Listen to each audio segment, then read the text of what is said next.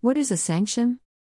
When political actors or non-state actors threaten other nations' safety and security, the political actors or non-state actors violate international norms. 1 Furthermore, political actors or non-state actors are violating human rights in their countries.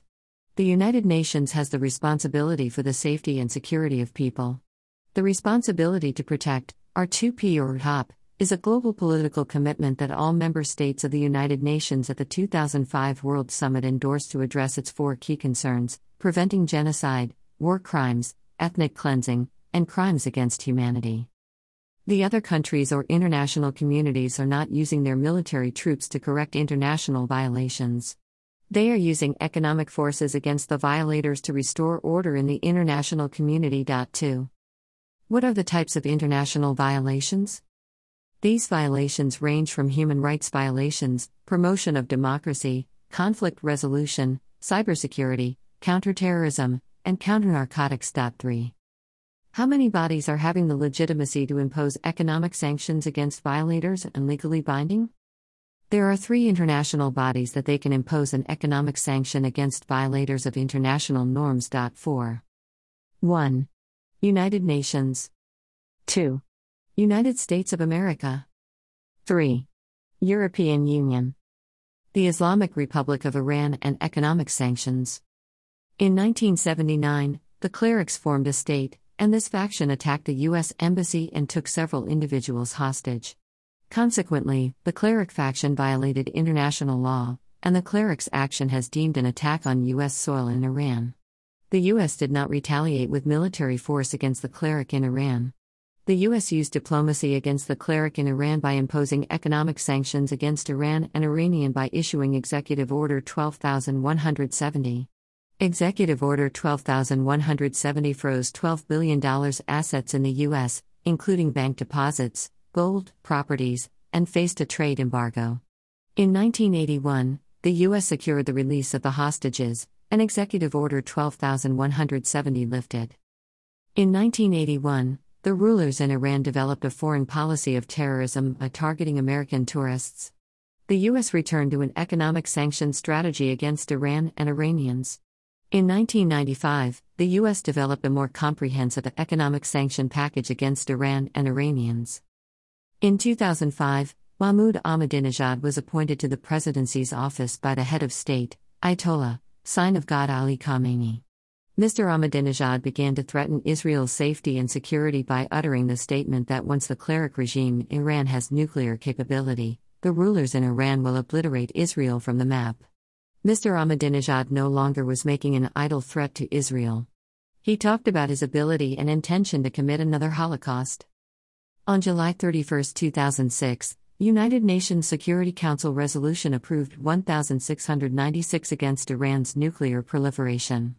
This resolution failed to accomplish its objective.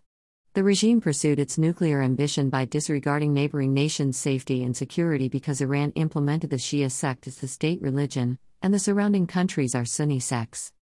On December 23, 2006, the United Nations Security Council Resolution 1737 passed by the United Nations Security Council as France, Germany, and England supported the resolution. On April 2, 2015, the illegitimate Islamic Republic in Iran came to a mutual consent with P5 and not to have military nuclear capabilities, but to have civilian nuclear facilities. On October 18, 2015, the Joint Comprehensive Plan of Action adopted the proposal of P5 and 1. On January 16, 2016, the United Nations lifted sanctions against Iran and Iranians. On May 8, 2018, Mr. Trump nullified the agreement between Iran's regime and P5 and 1. Consequently, economic sanctions began to overshadow Iran's economy. The economic consequences of economic sanctions on Iran and Iranians. According to the World Bank, the recession in Iran accelerated in 2019-20 as U.S. sanctions progressively tightened. Iran's GDP contracted by 7.6% in the first 9 months of 2019-20, April-Dec 2019, primarily due to a 37% decline in the oil sector. Since the reintroduction of U.S. sanctions in 2018, oil production has dwindled, reaching a record low of 2 megabits per second in December 2019.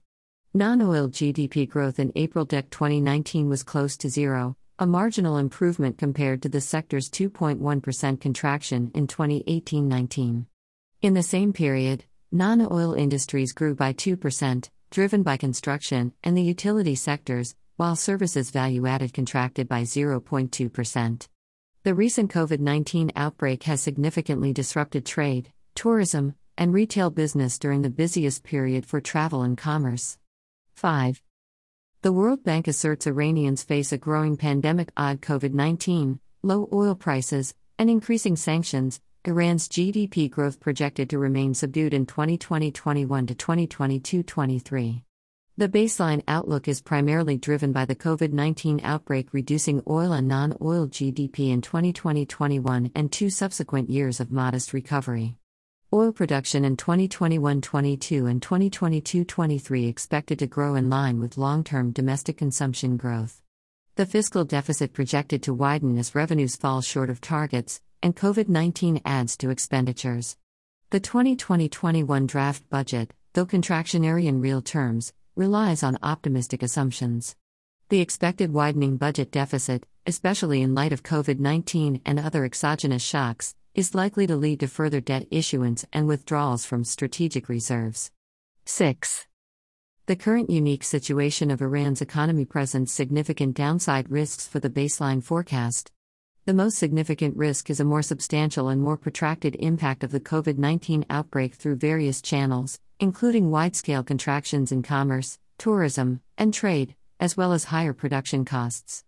The persistence of lower oil prices and export volumes, for example, due to a significant decline in China's oil demand, would result in a substantially larger overall shock and fiscal deficit in 2020-21. 7. How do economic sanctions impact Iranians? One such nation that has been crippled by economic sanctions is Iran. The political sanctions, set on Iran since 1979, have attempted to spare the average citizen from harm by explicitly excluding the healthcare system from trade restrictions. However, the healthcare system is indirectly affected by the sanctions, as we have learned from personal interviews with physicians in Iran and by reading locally published articles during the summer of 2013. 8. Having difficulty trading with the West, the Iranian government is currently trading with its Eastern allies. This exchange is indeed helpful for Iran to obtain the necessary supplies. However, many newer medications are still under a pharmaceutical patent and not being manufactured outside of the United States or Europe, limiting Iran's access to them. Some supplies manufactured within Iran are a limited manufacturing method.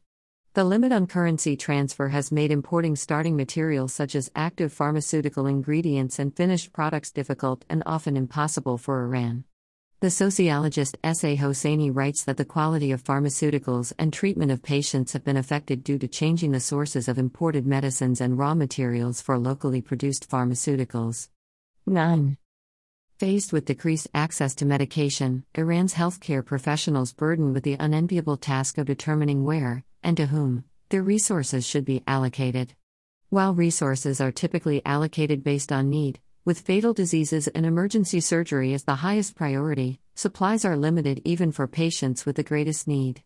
An ENT surgeon describes his thoughts on Iran's current situation: things are more challenging, and some drugs are no longer found. Transplant and cancer patients suffer the most because of the lack of medicines. Things that scarce things, like positron emission tomography machines and drugs, chemotherapy, and anesthesia. 10. In conclusion, the Islamic Republic in Iran disregarded Iranians' well-being and pursued its global hegemony foreign policy.